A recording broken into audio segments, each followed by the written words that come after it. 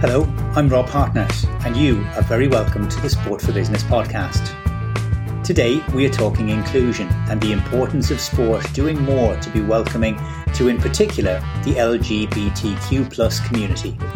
It's Pride Month, and the march has taken place in Dublin with its usual mix of colour and laughter, though still with an undercurrent that we are nowhere near being there in terms of a full welcome for those seen as being in some way different. One of the companies that has been doing the best they can, and which this year introduced an allyship alley at the stadium which bears its name, is Aviva. We sat down with Brian O'Neill, the company's head of sponsorship and sustainability here in Ireland, to talk about the importance of doing the right thing for the right reasons. The issue, I think, can come, and this is one of the things where, particularly where one is communicating in relation to diversity, equity, and inclusion, which includes the LGBT and climate, it's really important that one is able to stand over anything you communicate externally, and that you're not accused of either rainbow washing, virtue signalling, greenwashing in the case of climate. We also chat about employment, the importance of speaking to the right people, about gender identity, and plenty more. So let's see where we got to. Well, hello, Brian. You're very welcome to Sport for Business. Delighted to have you on the podcast. Aviva has been a real long-time supporter of Pride activities and coming up with initiatives that have got imagination, but also that have got a sense of genuine, purpose about them. Why is it that it matters to Aviva to be involved with Pride? We use a very simple phrase in relation to what we're trying to do for our LGBT plus community, and indeed all of our other communities. We want people to be able to bring the best version of themselves to work. And that means that regardless of your sex, your sexual orientation, your colour, your race, your creed, that you can come into Aviva and be very comfortable to express yourself and to be able to discuss and articulate who you are, what you do, in a way that doesn't obviously encroach upon your working life or your relationship with others in work. So obviously the LGBT as an issue for us in Ireland is something we are, on the one hand, very proud of in terms of our support and a real tangible support for what the LGBT plus community has done. Obviously, we also remain concerned at when we see attacks on the LGBT community, when we still hear stories that from members of our staff who are concerned about not being able to hold their partner's hand or express themselves freely in society. So we think Pride Week is a tremendous celebration on the one hand, but it's a really, really important and tangible way where businesses like Aviva and indeed all sections of society can come together and express their support for those in the LGBT community. So it's not just about the parades or the manifestation of it. It's actually the underlying meaning behind it. And that is why we try to, it's not just about walking the parade. And I think indeed some in the community have expressed concern that everybody wants to get involved in Pride Month, Pride Week, but there's another 11 months of the year. And we would absolutely echo that. So, but during this month, it's an opportunity to do so externally. But we also try and demonstrate that the other 11 months of the year in terms of what we do internally and also what we do externally, working with tremendous charities like Belong To and Outhouse, which are very effective advocates of programs, policies, and supports for the LGBT plus community. And those are 365 day of the year partnerships, which is really important. One of the things that I've always liked about what you do and how you do it in relation to this is the fact that this isn't a marketing initiative. This isn't driven by how we are going to be seen from the outside world. It comes, and I've spoken to your colleagues down the years as well, this very much comes from your own internal Pride committee and the way that they want the company to be seen. Right. They want the way that they want it to be open for, for people of all activities. From a marketing perspective, though, and that's, where you sit, does that sometimes create a little bit of a speed bump where what those who matter most want might not necessarily always be deliverable? And is it possible, or indeed, is it something that you're comfortable with pushing back on some of the initiatives that might come? Yeah, so I think that I think you've hit the nail on the head in terms of, as a marketeer or a communicator, you should be both communicating what it is the company stands for, the activities that it engages in, and then you should also be reflecting back internally the views of customers and consumers, informing the rest of your colleagues such that they can develop policies, products, services. The issue, I think, can come, and this is one of the things where, particularly where one is communicating in relation to diversity, equity, and inclusion, which includes the LGBT and climate, it's really important that one is able to stand over anything you communicate externally, and that you're not accused of either rainbow washing, virtue signaling, greenwashing in the case of climate. So, I am a communicator and I head up sponsorship, but I'm also the head of sustainability. So I'm part of the content as well as the communication of it. And I'll give you a real example of things that, we need to make and are beginning to make more progress on. So, we obviously understand that we have a very impatient LGBT community, but things like, for instance, introducing non-binary titles and into all of our documentation, into our applications. They take time. They take time to develop systems and change things, because literally you've had a Mr. and Mrs. or Miss column in all of your application forms. Now, because society is about obviously men, women, non-binary, so we've got to make that change and reflect that change. And some of that is something that, as I said, we are keen to do. But it's really important as well that you do that, and you put in place pragmatic solutions for members of the LGBT plus community. In addition to that, you talk about speed bumps. We've got things like gender pay gap, which is not where we want it to be. Yes, we've made great strides. I know we're moving slightly out of LGBT, but it's just showing you some of the complexities that, in terms of trying to elevate and to promote females, and as I said, from other races into senior roles.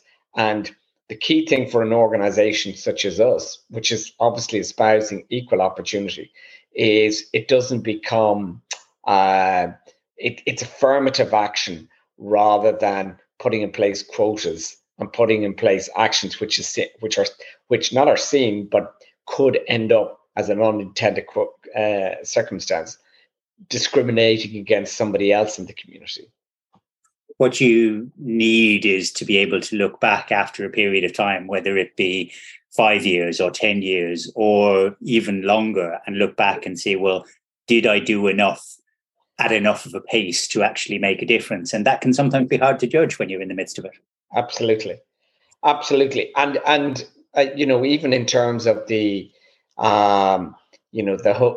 particularly we had a situation last year where obviously there was a lot of publicity in relation to trans members of the trans community playing rugby and getting involved in rugby, and then the IRB and the IRFU and the FAI made a determination on medical grounds in relation to that. And that is obviously something that would cause a lot of discussion within the community overall, and our little community as a subset of the overall community. And those are things one has got to navigate very carefully, because on the one hand, you're trying to demonstrate support for your own community, but on the other hand, you've got a sporting body that is obviously supporting what it's trying to do with the medical evidence to do that.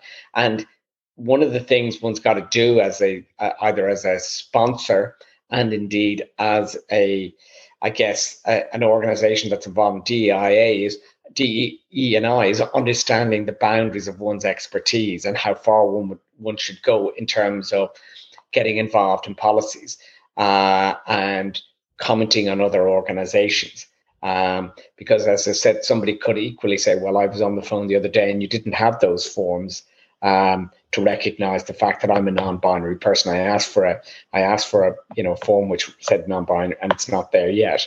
And we've only started to introduce those sort of changes. Okay.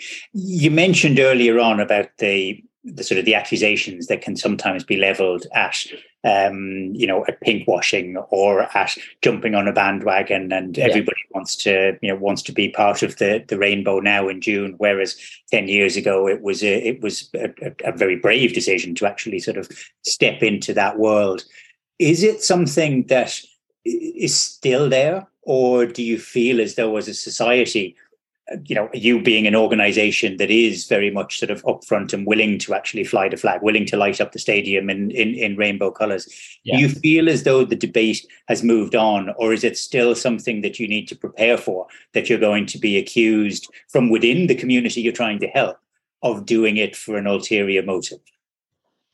I think at one level, for the reasons you've described, I think we've got a certain amount of credibility in the bank, and we have demonstrated, that we're not just there for the Pride month. So we do have some credibility, but you could never rest on your laurels and assume that would exonerate you from any, criticism from, a party within, as I said, the community, because I know, from their point of view, as I've said, and there's been a lot of coverage recently in relation to, the positive developments that have taken place since the massive marriage referendum, but at the same time, the frustration that we still have significant elements of misogyny and antipathy towards the LGBT plus community, and there are still, and I fully agree with them, there are still a long way to go. I mean, one example, on the one hand, I fully understand. I mean, we've had an LGBT plus rugby team, the Emerald Warriors, for many years, and I see they're setting up they've set up a separate GAA club with teams, and I fully understand the wishes and the needs of communities to do that, but one would hope we get to a day where that's not needed, that, they can feel fully accommodated and can join the local GAA club or the local rugby club and play in the local rugby club. And that we can come up with some formula way means that everybody, including the trans community, can play in some shape, form of rugby. As I said, I can't comment on the medical aspects of what type of rugby that should be or who they should play rugby with. But that's where you're trying to get to. I mean, the ultimate aim is equality, full equality. And at one level, we have it in theory, but in practice, it's not there as yet. I think in the job market, certainly, one would hope that that people are not being discriminated against on the basis of their sexual orientation in the job market. But again, you just don't know. And one would hope that is not taking place. You would hope that if I wanted to be a teacher, it wouldn't matter whether I was, correct, regardless of gender, race, creed, color, anything, that's not what defines me. I'm defined by being a teacher, and that none of the rest of what's going on in my private life or my existence, my history should actually relate to that. And it's the same for a rugby player and everything else. The sort of the community, which we've spoken about and referenced and mentioned quite a few times, is really important for them to be a huge part of this. But your initiative this year, the Allyship Alley, is something which goes way beyond that. And I think that we are at that point now where this isn't something that a number of years ago, we did some events around, around LGBTQ plus in different organizations and in different companies. And for the most part, the audience was from that community, because you kind of self-select. You say, well, if it's about being gay in sport, that's speaking to me, so I want to be a part of that. Yeah. Whereas now, that should be 10%, 1 in 10, or whatever whatever that number is of the audience, but it should be for all of us. So all of us who believe that it is right to actually sort of, to allow for equality should be interested in this. The allyship alley, it looks great. It's going to be there for the Republic of Ireland soccer match now in later on this month. Where did the idea come from? The idea came actually from our own staff. I mean, there was a tremendous level of support, for our Pride community right from the get-go, and there was a genuine desire for people who were not part of the LGBT community to get involved, to help out, both in the communication side, marketing, and across the organization. And that led to, and obviously also we'd seen a similar example in the UK, that led to the development of the ally model in Aviva.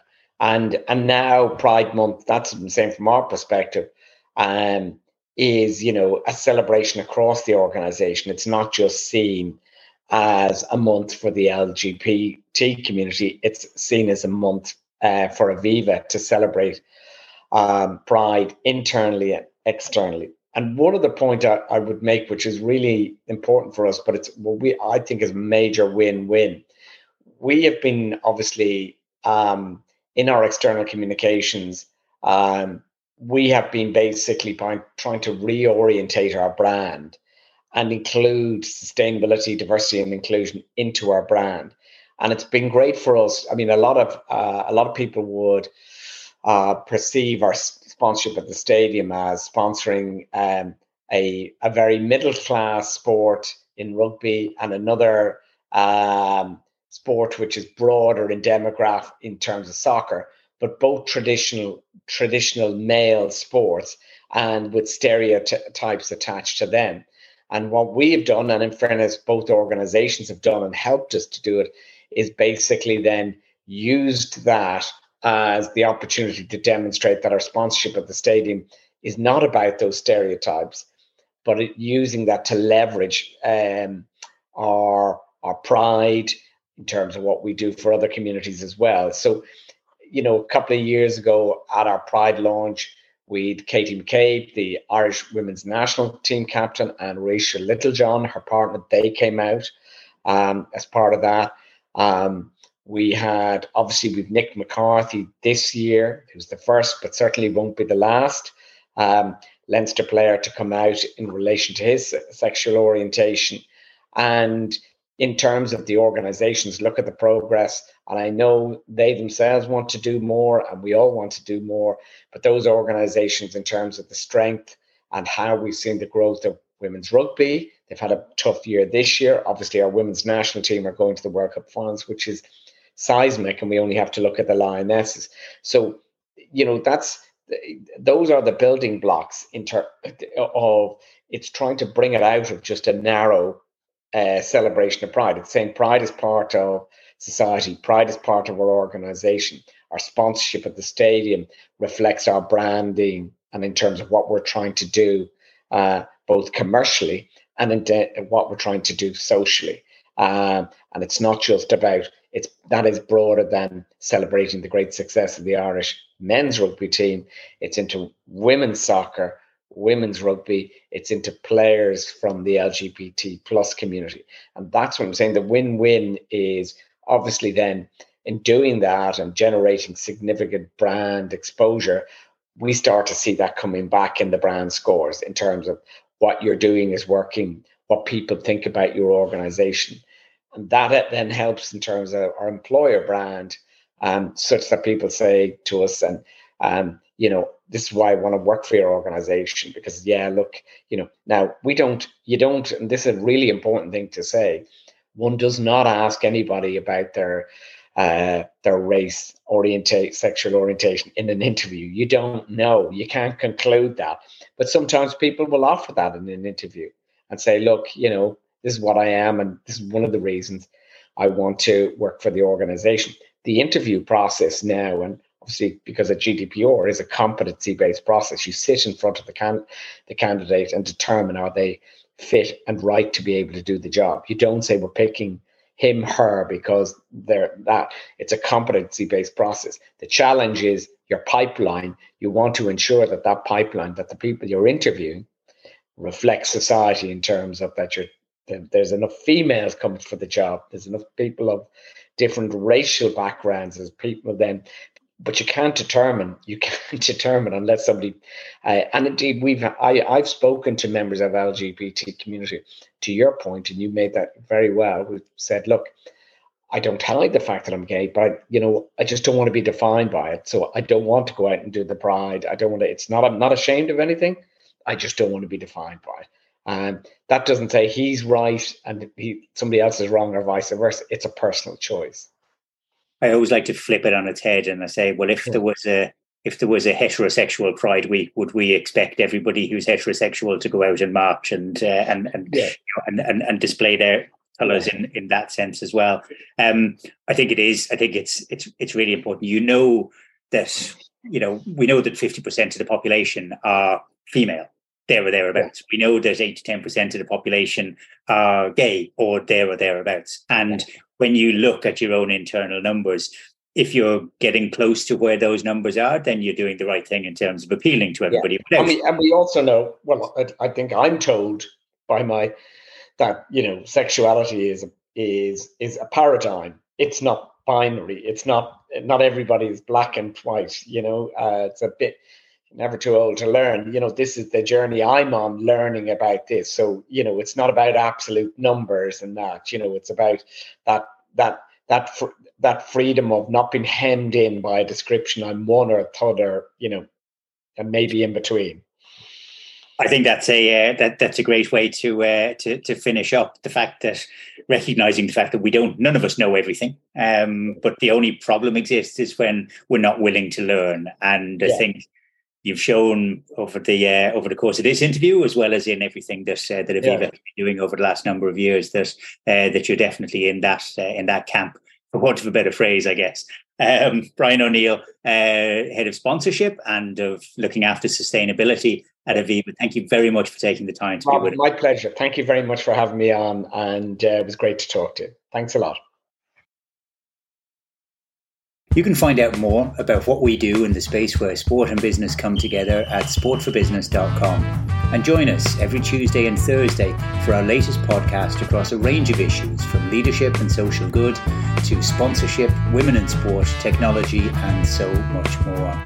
You can subscribe to these wherever you get your podcasts with one single click, and it would be great to have you join our leading community of sports business professionals.